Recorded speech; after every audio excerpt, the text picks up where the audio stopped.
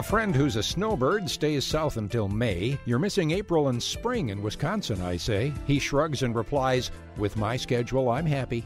Because this year is proof. April can be crappy. This is Spectrum West. I'm Al Ross, tumbling into your day with news, views, and personalities engaged in the abundant arts, culture, and humanities of western Wisconsin. This week, Menominee native and West Coast jazz drummer David Whitman talks about his new album, recorded with good friends and great musicians. Friday is Earth Day, and all April is National Poetry Month, so asking a poet for some verse about the earth sort of makes sense. So we invited one of our favorite wordsmiths, Thomas R. Smith. Sunday is Culture Fest on the UW-Eau Claire campus. We'll be talking with one of the coordinators, Lee Shapeel, and we'll get underway this way. I don't remember where I read about him, but as soon as I heard that Edward McClelland, a Chicago journalist, had written a book called How to Speak Midwestern, and he traveled extensively, including in Wisconsin, for research, well, I knew I wanted more. I discovered the Michigan-born, auto industry-raised writer has other books under his belt. Midnight in Vehicle City, Folktales and Legends of the Middle West, Nothing But Blue Skies, Young Mr. Obama, The Third Coast, Horse Players, his first novel, Running for Home, released last year, and another novel is in the works, As We Speak. And Speak We Did, recently. You're an interesting guy, not a different kind of guy, and I'll explain that a bit later. All right, thanks. But you're very interesting and interested, which always makes for a good writer. Welcome to Wisconsin Public Radio. Thank you. I think our audience will enjoy meeting more of Ted McClelland than just the author of this one book, and I don't know where to begin. You grew up in Lansing, Michigan. You have an affinity for the Oldsmobile. My dad had an Oldsmobile. We had a Delta 88. That's the first car I remember riding in. That was my next question. Ever own one? Yeah. The Rocket 88, by the way, I found goes 0 to 60 in just over 12 seconds. Yeah, well, I always said if I ever had a rock band, I would call it Rocket 88 because that was the first rock and roll song, and that was named after an Oldsmobile engine. Yeah. You've been a Chicagoan since 1995. Is there a right way or wrong way to pronounce Chicago or Chicago? That's a debate, actually. Chicago is kind of the old school pronunciation, but I think Chicago is now becoming the more common and accepted way. But if you meet somebody with a heavy Chicago accent, they'll say Chicago. Barack Obama says Chicago, and I say Chicago. The current mayor says Chicago. That seems to be winning out. Let's talk about your writing in general. I've already previewed the titles of your books. You write about varied topics, and I'm curious, as you write, what does it take for you to determine that a particular theme deserves book form? I guess before it's mostly been personal interest, although the book I'm writing now, it's about Abraham Lincoln and Stephen Douglas and how they set aside their rivalry to unite against the Confederacy. So, my agent said there's always room for another Lincoln book. There have been 15,000. So I'm hoping this is going to be, I think my books have mostly kind of been regional interest, so I'm hoping this one's going to be of national interest. And I had an op-ed in the Washington Post last year on January 6th about, how Douglas was a gracious loser and how gracious losers protect our democracy. There were a lot of sore losers who acted out later that day. I'm not sure what that is. Irony, maybe. Were you aware of that gathering? Of course, you didn't choose the publication date, did you? I wrote it the month before. After reading the article myself, I think Americans should read or reread it, because after what happened on that day, and it was published on that day, folks may have either missed it or forgotten it in the disbelief of what they witnessed, because your message was pretty important and pretty contrary to what was going on. Right. Well, we want to bring the book out in 2024. We hope it'll be timely again. Lincoln's always timely, no matter how old he is. No how old he gets. Do we have a Stephen A. Douglas in today's dilemma? No, we didn't. We didn't last time. No, we didn't. Let's go back to your Chicago ties. Several years ago, you talked about the disappearing Chicago accent. In the piece that I read, you referenced that Saturday Night Live skit, De Beers and that stuff. Given that it's been several years since your quote about disappearing accents, is it now hardly noticeable? How quickly is it disappearing? I mean, It's still there in certain occupations and certain neighborhoods. Some of the white ethnic neighborhoods on the far southwest side and far northwest side, you can hear it. You can hear it among, police officers and firefighters and city workers. But I think, regional accents are kind of in decline everywhere, not just in Chicago, because of multiculturalism and deindustrialization and geographic mobility and education. I think the younger generation just tends to all be trending toward a more neutral accent. Of course, our friend Charlie Behrens is doing his best to keep them alive. Yeah, he does that Midwestern minute. I'm sure he's exaggerating whatever Wisconsin accent he has. It might be exaggeration, but you still run into people who do that. Yeah. Right. And the thunderstorms. Right. I hear it mainly among older people. Sure. Honestly. That's, of course, the point that, it will continue to slowly fade, probably. But again, who knows? On the phone with Ted McClelland. The book is How to Speak Midwestern and so much more. Your book has 7 basic rules for speaking Midwestern. I wonder if you're able to demonstrate those. You don't have to do them all because many of them are self-explanatory, but talking through your nose, that's one thing we're all, I'm come from Wisconsin originally. This is the one people like. If you must criticize, do so passive-aggressively. It's been said that in New York, every insult is a compliment. This is my buddy Jerry. He's been busting my balls for 30 years now, right, Jerry? Mm-hmm. In the South, on the other hand, every compliment is an insult. Well, aren't you kind? Or bless his heart. In the Midwest, you're never certain whether you're being complimented or insulted. Midwesterners don't like to sound critical or hurt anyone's feelings, so we develop code words that allow us to avoid stating an opinion altogether. The most important words to know are interesting and different. If something has merit but you don't personally care for it, it's interesting. What do you think of the Vikings' new stadium? Oh, it's interesting. Yeah. The story is told of a consultant who presented an idea to a group of Minnesotans and thought it was going over well because they all said it was interesting. And then at a movie theater in a Minneapolis suburb, a man walked out of an afternoon screening of Fargo and delivered a one-word review more devastating than Siskel and Ebert thumbs down. Well, he grumbled, according to the New York Times. That was different. And thank you for clarifying that, because I brought it up at the beginning of our conversation, and I knew that we'd get to that. So you are interesting, and you're not different. Good for you. Thank you. Talk through your nose. That's one. Don't just pronounce ours. Draw them out. Omit certain vowels. You brought up garage, and actually, the studio that I'm sitting in the moment, it's near Chippewa Falls, but here they say Chippewa. And they talk about career center. And director. Career center. Yeah. Director. Yeah, those would be other good examples. Mm-hmm. You must, if you're going to speak Midwestern, mispronounce foreign names. Mm-hmm. Here we have Des Plaines, Illinois. Detroit, in French, it's Detroit, which means the Narrows. That's pretty different. Okay. St. Louis is Saint Louis. There's a Versailles, Indiana. There's Cairo, Illinois. Yes. Sandoval, Illinois. Milan, Michigan. What do you have there in Wisconsin? We have a lot of Native American names like Kaukauna, and Shawano is more spelled Shawano. And, of course, Shawamigan. How are you going to possibly know how to pronounce that? And there's lots of French and lots of Norwegian. And, of course, eastern Minnesota has that as well. Another rule, carbonated beverage is pop, not soda.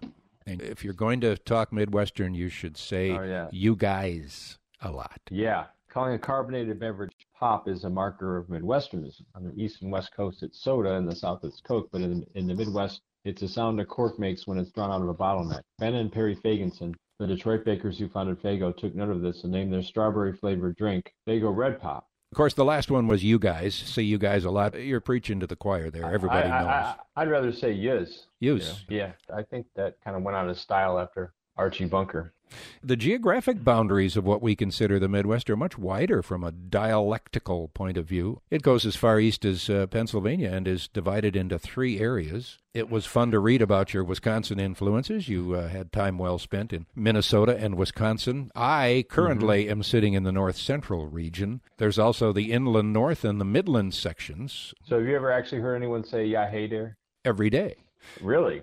Sure. Well, that's an exaggeration. Okay. So those designations, and I should point out that Wisconsin is the only state that's in all 3, that has all 3. Are these designations McClelland originals, or are you using established data? Oh, no. I used a linguist map. So there is a linguist map out there. Right. Didn't know that. So 15 states on that map. And so we have to admit that the Midwest, as far as we've thought of it over the years, has now gotten bigger. Right. I love you said boughten, too. That's another word that I love. Boughten. Yeah. Oh, that's a Wisconsin. Some Wisconsin words come from German. When people say come with, we're going over gyms, you want to come with, this derives from a German construction in which mit functions as a particle the same way up does in pick it up. You bring up the by thing, too. Go by. Go by. Yeah, by, use like a German word by, B-E-I, which can mean at or to. Yeah, so we're going to go by Ted's house. Yeah, or we had dinner by Steve's. First time I heard that, I said, well, why don't you just stop in rather than just go by? Yeah, or else it would be housed by you.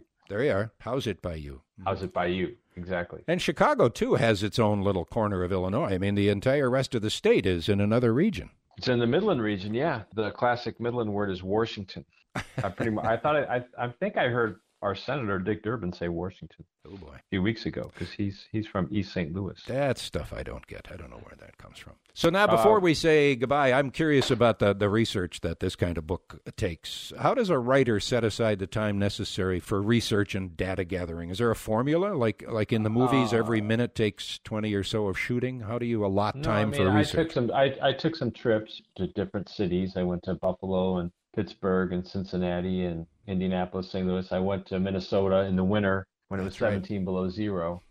You were in Brainerd, weren't you? Yeah, I figured it would be better to go there than to Minneapolis. But I figured in the cities, the accent might have been kind of averaged out or metroed out. So sure. I went to Brainerd and did some cross-country skiing and some ice fishing. All right. And you had a lot of fun at the beginning of the Minnesota segment or the South or North Dakota segment about Fargo, which probably is the biggest example of movie makers having fun with how we talk. And I actually talked to an actress who said she was in the movie. She played one of the hookers. She was Frances McDormand's speech coach, but she had the best accent in the whole movie, in that bar scene. The only movie she ever made.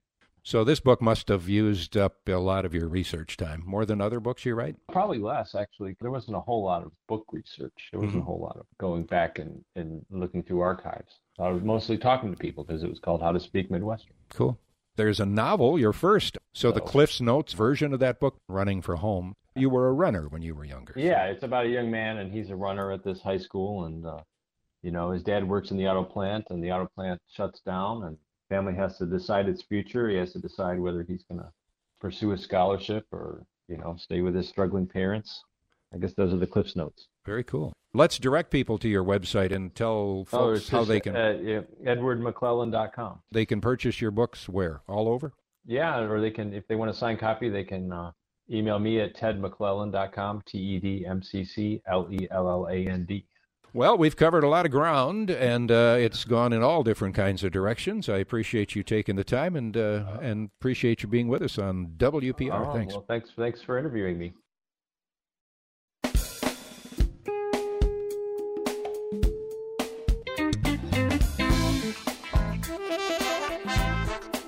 Spectrum West on Wisconsin Public Radio. I'm Al Ross. Always good to be with you. Hey, it's Eau Claire Jazz Festival weekend.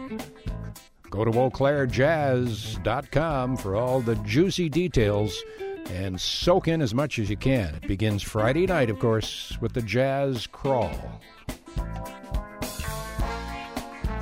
Well, you might know it as the International Folk Fair, having visited in years past, but it's now called Culture Fest, and it's grown to be one of the most important meet and greets of the year. It is Sunday on the UW-Eau Claire campus, the beautiful, sprawling Davies Center, and it's something amazing and uplifting for every member of your family. Let's meet Lee Shapeel, one of the many people responsible for making it worthy of those delightful adjectives. You are an international student manager and international student support coordinator. You are involved in a few efforts, the intensive English program, the host friend program. You're on the International Student Orientation Committee, and you advise international students on general immigration issues. Wow. That's right. Got to tell you, if there's one topic that's right up there in the hit parade of things on people's minds, it's immigration. And immigration is in the spotlight and constantly shifting, isn't it? Yeah, it is. That's a really big subject. I work specifically with students coming into the United States on F and J1 visas. So Okay. they're specifically coming as students. So you just try to stay up to date with guidance from the government about what the regulations are, what they have to study, how many credits they have to be in, what it looks like to travel outside and then back into the United States. Have the visas that you mentioned remained safe, or are there people out there trying to change those as well? For the most part, it seemingly remained safe. With COVID the last few years, it's when and where students can study and how they can study, which has been helpful, especially as people try to figure out how to live in the middle of everything going on. International study is really a wonderful thing, is it not? I mean, we have young people going places, and we have people from other places coming here, and that's been going on for quite a while. It's very broadening, isn't it? It is. It has been going on for quite some time. So my colleagues in this office as well are working on the study abroad side, but I just get to work with students that are coming here to the U.S. It's a lot of fun. It really does bring a different perspective to life and how things are done differently around the world. Part of my role is connecting other students with the new international students here on campus or community members through the Host Friend program, and trying to give students coming in as much support, connection, resources, a welcoming environment as possible. But it's fun because you get to learn a lot about who people are, how they see the world, how they solve problems or think or work together. It's fun to work with this group. The term cultural adjustment is used in describing some of what you do. What are some of the things that you're able to do to help foreign students culturally adjust? Yeah, well, we try to go over orientation, an in-depth orientation of like, okay, welcome to campus. We're going to give you a lot of information, but here's some faces to the resources and people that you can talk to once you have questions after the first week, once the classes start. In the intensive English program, we're very able to connect students and work with them, overcoming cultural differences or challenges, especially when it's like week 3 and it's not the honeymoon anymore. You know, it's like, oh, shoot, I actually don't know how to handle these interactions, what people are actually asking or what the expectations are for me. So we just try to, build programming that says, hey, here are some things that you might run into. Here are some ways that you can answer. Here are some ways that you can get by the first semester here. And then as they know more people, they're able to adapt. But we just try to provide resources, answer questions, connect students to activities on campus, food, that's a big one, right? And just like the local environment of where can you go? We're enjoying a conversation with Lee Shapeel. He's International Student Support Coordinator, UW-Eau Claire. Our specific topic is Culture Fest. It's coming up Sunday afternoon from noon to 4, Davies Center at the university. It's amazing that we have to say it, but hey, it's in person. It's in person. Usually we don't get excited over a term like that. So you didn't have it in 2020, obviously, and Nope. In 2021 it was virtual. How was that pulled off?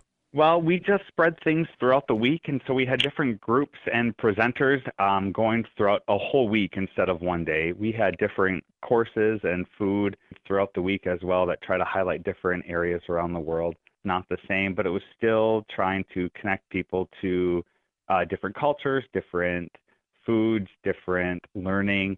So yeah, it wasn't quite the same virtually, but we just tried to make those connections as much as we could.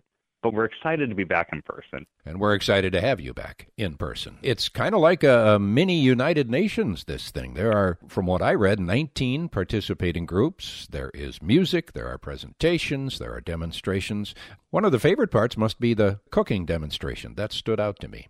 Yeah, and it's actually the first time our dining services has done a demonstration. So they're going to do a few recipes from the Mediterranean, things that are easy that anyone can do, make at home. There'll be recipe cards for you to pick up as well. But yeah, it is like a United Nations. You'll walk in to the Davies Center. You'll be able to find a passport and a map where all these groups will be throughout Davies Center. You'll be able to go to places and get stamps on your passport. You'll be able to learn more about student groups. We've got community groups as well. yeah, it's a really fun day of culture, of food, of demonstrations, like you said. Wow, that's you have a nice setup there. That sounds like it's a lot of fun with the passport and the stamps. That's a nice touch. Thank you. We try to make it so it's like easy to find around and easy to find places as well. And a passport lends itself pretty well to the idea of Culture Fest. And it feels very right that there is going to be some Ukrainian representation. Tell me about the Swan Lake Ballet from Menominee. What do you know about them? Yeah, they reached out and said they'd like to perform and give just more in depth of like who the Ukrainian people are and the dances that they have been learning for quite some time. It's a ballet group out of Menominee. They've got a variety of ages of performers. And they'll also have a room as well. Well, I think they'll bring in some food and they'll have some cultural artifacts that you can look at. I think they'll be doing demonstrations in the room as well. But they will be on our main stage as well, right on the first floor. Yeah, it's good timing to learn more about this group. Bet you they'll get some big applause. I would think so. You know, I was thinking about fests like this and the mingling of cultures. I had a little bit of frustration on my mind because I have to think that sometimes the people you wish would attend don't consider attending. If only they would attend, they might have a much smoother appreciation of how people are people, and these kinds of things are wonderful to have. And here's a following question. Tell me about some comments that you or maybe some of your colleagues have had over the years from people who just did not expect such an uplifting and eye-opening experience. Yeah, I think it's a simple concept, an event where student groups or community groups are able to set up a lot of activities and games for kids, and like you can learn how to write your name in a different language, and you can see dress and hear music. And at the simplest level, you know, you realize, you know, people are people and that you are just learning more about, hey, okay, what's your background? What's your history? How do you do this? Why do you do the things the way you do? And it's a really simple, laid-back area just to go, oh, we can connect. And that's what the goal is just trying to get people to connect with each other. The Chippewa Valley is lucky where it's far more diverse than what you'd think it would be, but sometimes it just takes a little bit of time and effort to showcase those cultures. And so that's what we are hoping to offer and hoping to present to people. It's a really good day for kids. It's a really good day for families. It's free. Can't emphasize that enough. Yeah, you can stay as long as you'd like. All the parking lots and stuff are open on Sunday, and so people don't have to worry about that kind of stuff, because that can get dicey. Yeah, that's right. Yep. All the parking lots are open. It's free, so you can just park either in the parking lots or in the 3rd Ward on the streets around there, and it's a quick walk to the Davy Center. Cool. I'm of the opinion that Culture Fest should be a national thing, and it should be once a month in a different location every month. That would help a lot, wouldn't it? That'd be a lot of fun. It would. So I'm putting you in charge. Okay, Lee? Oh, perfect. Thank you. Well, I'll just use your connections and we'll work together to get that done. Good deal. So thanks very much for the work you do, the important work of helping the people in this little corner of the world understand and appreciate each other better. Here's hoping they take the solidarity that's witnessed here, spread it around, and thank you, Lee Shapiro, for being part of this program. Yeah, thanks, Alan. Thank you for sending out the information to those that listen to you. It's really appreciated.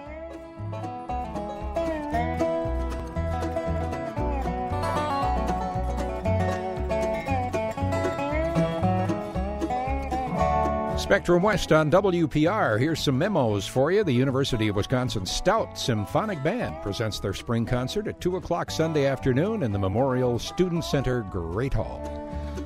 St. Croix Festival Theater presents the play Intimate Apparel now through May 1st. Go to festivaltheater.org for details, tickets, and all that good stuff. And the Red Cedar Choir's spring concert is coming up this coming Monday at 7 p.m. in the Theater of the Fine Arts Building on the UW-Eau Claire Barron County campus in Rice Lake.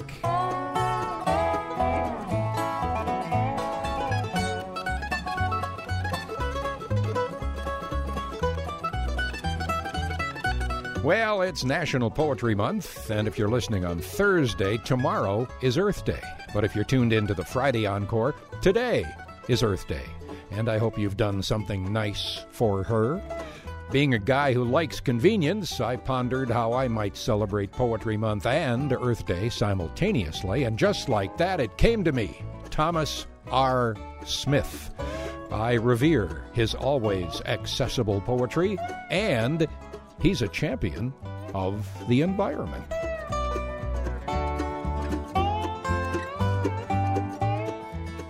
You have a poem that's going to portray how smart I am having you on the show. You have a poem about the first Earth Day. I do. The first Earth Day was in 1970. Year before last, we passed the 50th anniversary of it, so this is actually an anniversary poem. I was here in River Falls, where I am right now, but I was a kind of hanger-on student at that time. I was very involved in our first Earth Day celebration. You were still trying to get over Woodstock, too. I was, yeah. Which had been less than a year before. Okay, you're on, man. Okay, first Earth Day. It was a different country, a different Earth. Nixon had signed the Clean Air Act, and we were still running on the fumes of Woodstock the summer before.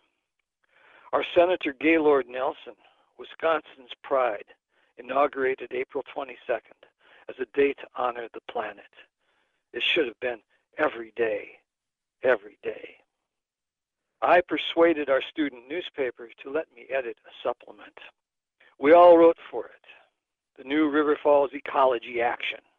Jim, Phil, Eugene, Margil, and Dirty Bill reprinted Gary Snyder's Smokey the Bear Sutra, quote, may be reproduced forever, unquote, for which Peggy crafted a marvelous drawing of a globe-clutching Mother Earth with her hand out, holding a car at bay.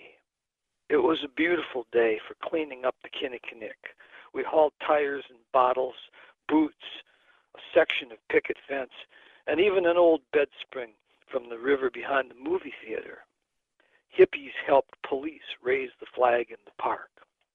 We sent big thanks and smiles to Mother Earth that day, 8 months after Woodstock and 2 weeks before the murders at Kent State sent us all back into the shadows, still holding close the earth, our sustenance, our mother, our lifeline. There you go. So there's a little history there encapsulated. First Earth Day. Yeah. After hearing that, I sure as heck hope there's a poem about Dirty Bill. There is. Okay. It just hasn't been uncaged into a book yet. Think he still goes by the name of Dirty Bill? Probably not. I know that he does. He's about 80 years old, and he lives out in Lincoln City, Oregon, and he makes crab traps to sell to fishermen. Wow. Yeah, he was one of our River Falls originals. One of the better nicknames I've heard.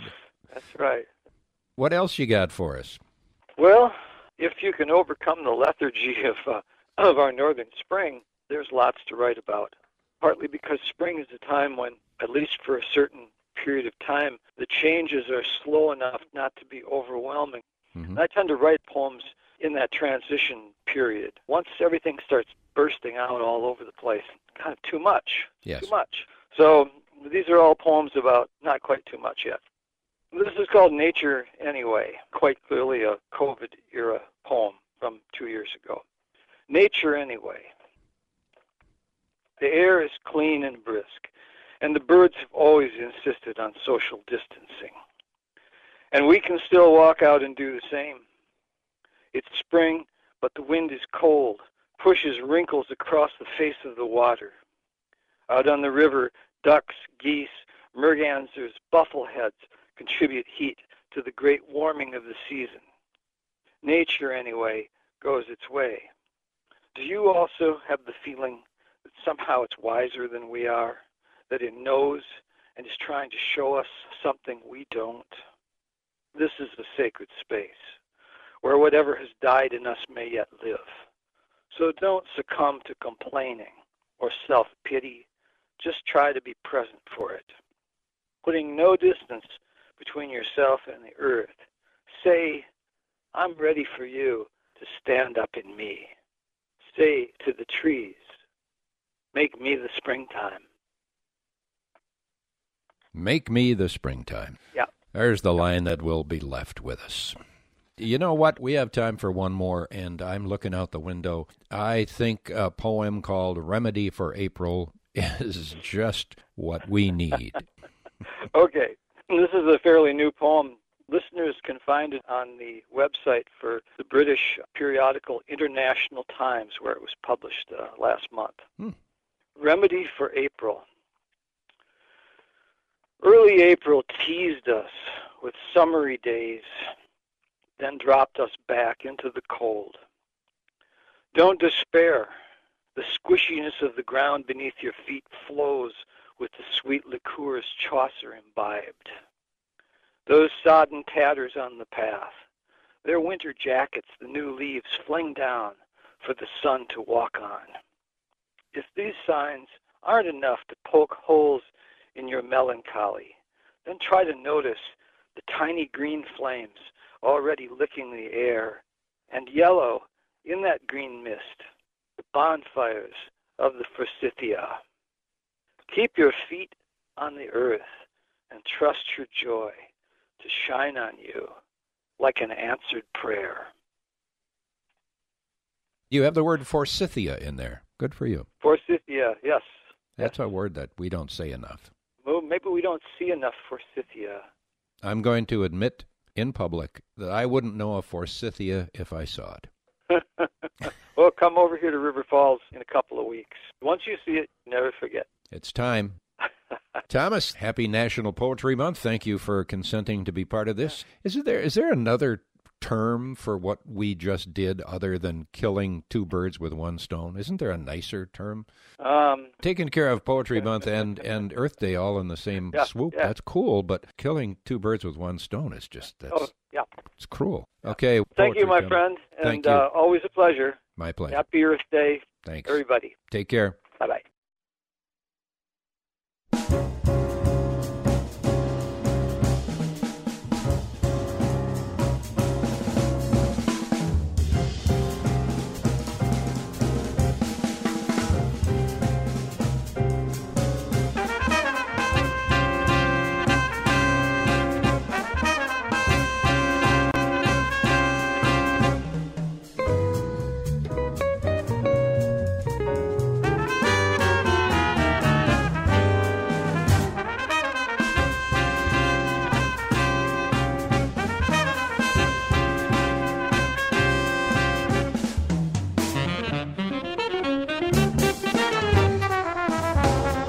That's a little thing called Strapped, and it's on the new album from David Whitman, recorded in Hollywood with good friends, some of whom are either from Eau Claire, like Geoffrey Keezer, or are fellow UW-Eau Claire grads, like Andrew Neesley, who writes and arranges for some of David's projects.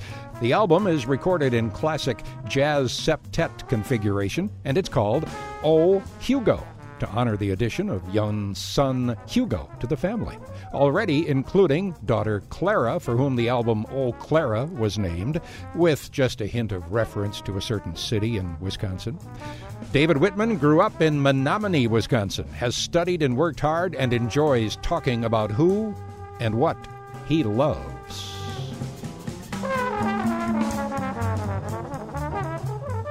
Well, you're a talented, sought-after musician and percussionist for both recording sessions and performances, an educator of the next generations, a name and a face and a sound that we find on recordings that bear your name. You're a dad, and your other very good stuff. Just like every other kid, people said to young David, what do you want to be when you grow up? Did you say a musician? And now that you're where you are, do you find yourself pinching yourself? You know, I do believe I wanted to do music and be a musician. You know, the specifics of that sort of grew up around me based on my circumstances. And I consider myself very lucky, and I don't take it for granted. And, you know, I just keep trying to make the music the best music that I can, and keep the music of the highest quality and caliber, and everything else sort of has just kind of been a consequence of that. The work, the daily work is the musicianship and trying to keep that great. I don't know that I knew that the career would look exactly like it does in terms of all the details, but I did have a vision of a young man from Wisconsin working hard to try to become a great musician. Yeah, and I aspire to be someday. I don't know that I'm there yet. That is what I'm looking to do. Yeah. Just allow us to label you. So I'll call you great. I'll call you a great musician, and you can stay humble. How's that? Thank you. Yeah, young people are sometimes discouraged from thinking of music as a career, and it's not really something that they can rely on. They're told to have something to fall back on. David Whitman seems like a guy who might say music is a good career. Go after it, but only if you go after it 120%. Do you find yourself telling young people those kinds of things?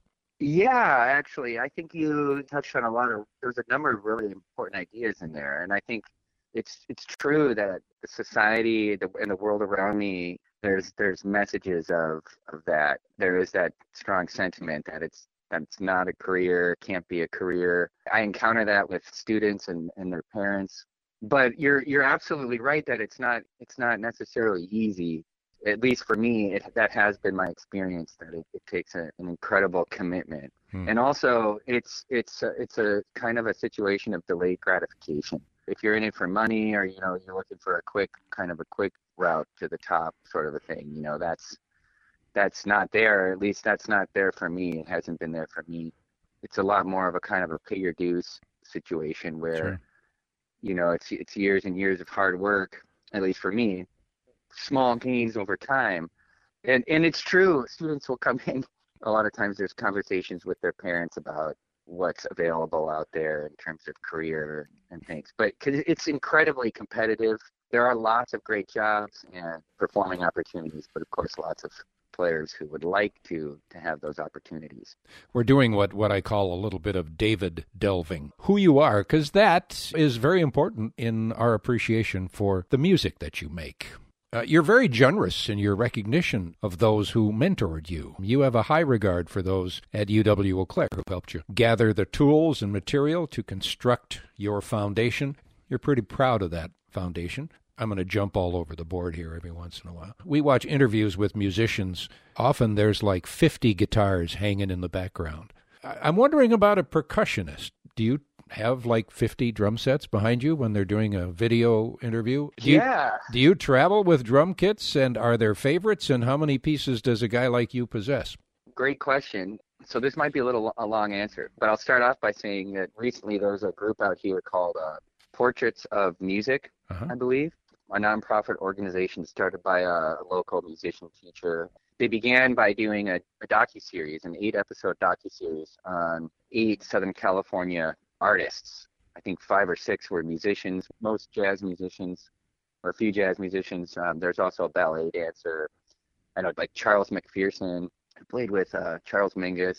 Gilbert Castellanos is a trumpet player who plays in the Clayton Hamilton Orchestra and just an immaculate musician. And myself and some others are some of the jazz musicians that they selected to make docuseries episodes about and for. They did one on me, and it's here in the studio space. It's exactly as you say. I am surrounded. There's a shelf with 5 levels, 2 large shelves with 5 levels along one wall. They're stacked to the ceiling with drums and equipment. And then in the room around me, 5 uncovered in-use mallet percussion instruments, a xylophone, a vibraphone, 2 vibraphones actually, a xylophone, a bell set, a 5-octave marimba. There's currently 3 timpani I'm working with on a project, the big kettle drums, and there's 1 complete drum set up, and equipment stacked up all around me. Yes, it's exactly like that, especially, I think, for a percussionist, for someone like me, because I hear from older generations that there was more of the kind of work that I do 30, 40, 50 years ago. Perhaps because there's less of it, I play a wide variety. In fact, even out here and even on the East Coast, I don't know a ton of guys who do that the way that I do it, and so many different things like orchestral and jazz styles and a drum set and that kind of thing.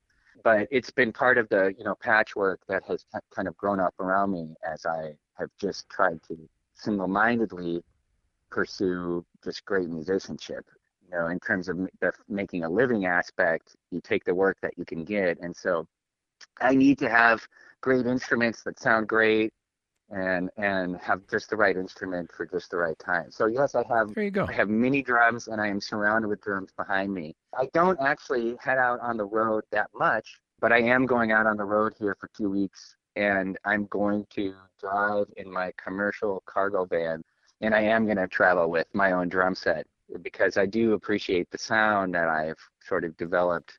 And the equipment that you use is a part of that. Well, it was Benjamin Franklin who once said, "A craftsman is only as good as his tools." Certainly, I see that in the percussion world. There are better craftsmen than I, for sure. On the telephone with David Whitman. You've heard of him, yes. We've had him on the show because he's produced some wonderful and award-winning jazz albums. Eau Claire was one interesting title, and it made the people of Eau Claire kind of happy. We talked about Soul Flow, which was in the middle there, and now there's a new one called Oh Hugo. Clara and Hugo are David's two children. Oh Hugo recorded at Capitol Studios. You like that place. I suggest that people go to the Capitol Recording Studios website and look around. It has Studio A, B, and C. There are adjustable louvered wall panels. There's a list of nearly 100 microphones to use. There's a couple of isolation booths in Studio A. And I got to tell you, I am completely mesmerized by the fact that Capitol Studios has 8 echo chambers, acoustic echo chambers. And That's they're right. 30 feet under that iconic Capitol Tower. You'll recognize it when you see it, folks. Digital echo and reverb are easy, but man, this is like the difference between using a tube amp and a solid state amp. That's fascinating to me, those echo chambers. I'm guessing that old studios all had those at one time. The reverb chambers at Capitol Studios are quite special, I think. Quite special. There was a great effort to create them. There's small little spaces made from concrete under the ground because Capitol Studios is right next to the freeway, and it's very loud. It's right there in Hollywood. The reverb from those reverb chambers is part of the magical Capitol sound. You know, just to point out some of my favorite usage of those chambers on my albums, I remember, you know, there's a generous dollop of that natural Capitol reverb on Francisco Torres's trombone solo on Monty's Bag. So if you check out Monty's Bag and listen to the trombone solo, that's what you're hearing there.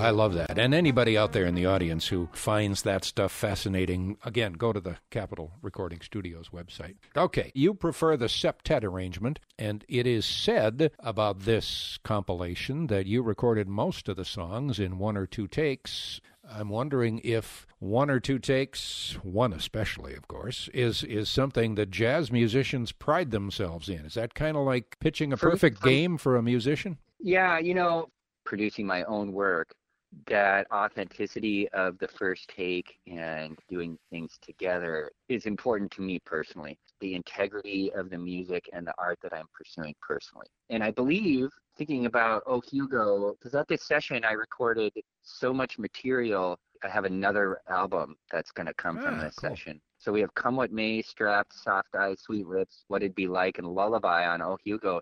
I believe all 5 of those were first takes. Actually, no. What It'd Be Like, we did a few takes of to kind of get well, the shame on you. And I know. And Lullaby, in particular, Andrew brought, you know, so many arrangements for the session. We got through most of the material, and we were taking a break together. And I said, hey, Andrew, you know, we don't really have much in 3/4 time. Do you have anything that you've written in the past that we could pull out here? And we pulled Lullaby out and made some copies, went back downstairs and just put it on everybody's stand. Everybody just read through just one time. At the end of the session, myself included. We were all just sight reading it, and it turned out to be one of my most favorite Yeah. Thanks. There are 5 tracks on the album. You've named them, and you've already answered one curiosity I had, and that was, do you go in with a configuration in mind, or do you record a bunch and then choose after recording? So you've actually told us that you did record a lot of stuff, and you decided on 5 pieces for this. Because I don't know, and because I love to listen to jazz, the couple of ways to enjoy jazz. You can hear it live, or you can hear it through a speaker or some headphones. Tell me about playing jazz, those couple of ways, live or into a microphone. How do they differ for the player? Yeah, great question. That depends on the caliber of musicianship, too. And this is one of those questions I feel like I could write a book in response to.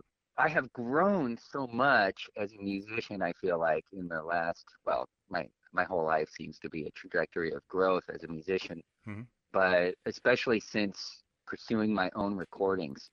And what I've learned in the studio has also shaped my live playing. And then what I've learned from great studio players who I perform with live has also shaped my playing quite a bit. And one big takeaway for me is that for the drums, and it seems like for all instruments, if you're trying to make artful music and you're really concerned about quality of sound and trying to do something there, for me, playing incredibly light and with a great amount of dynamic control has been something that has been essential in the studio.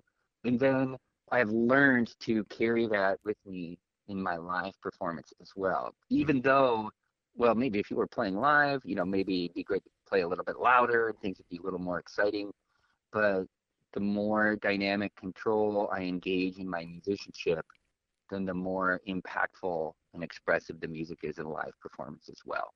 That's the voice of David Whitman. We're talking about the music of David Whitman and Friends. The latest album is called Oh, Hugo, and we would be remiss before we leave if we did not talk about your relationship with Andrew Neesley, the guy whose music you're comfortable with slapping your name on. Andrew and I played a lot together in college at Eau Claire. I always felt that he was an incredibly gifted arranger and composer. He was a real student of the process as well. His writing really shaped the way I listen to music and hear music. I have a strong appreciation for his melodic sense, to keep his music firmly rooted in tradition, but also there's something fresh and new about it. I have great respect for that. He will say that his bag is music of a past era, but I really feel like his arranging and composing is forward-thinking. There's plenty of other arrangers and composers that I could have worked with, but there's nobody else that I would want to have worked with as much as Andrew. So I'm really, really grateful for him. I feel as if it's a privilege and a responsibility to be able to usher his music to the world. If I were young and wanted to learn all the best parts of and reasons for being a musician, I think I would choose David Whitman as my instructor. Not just because he's a very good musician, but because he's a very good man. There is something written about harmony in life translating into harmony in music, and whoever said it is pretty smart, because that does happen. David, congratulations on your achievements. We are proud of your talent and that of your musical friends who grew up so much in our neighborhood. I thank you for being on this program, because every time you're on, it means there's some brand new, wonderful music. Thanks so much. My pleasure, Al. Oh, Hugo is a great CD. You can get yours or download it digitally on Bandcamp at davidwhitman.bandcamp.com, and you can follow David on Spotify, Bandcamp, Instagram, and Twitter.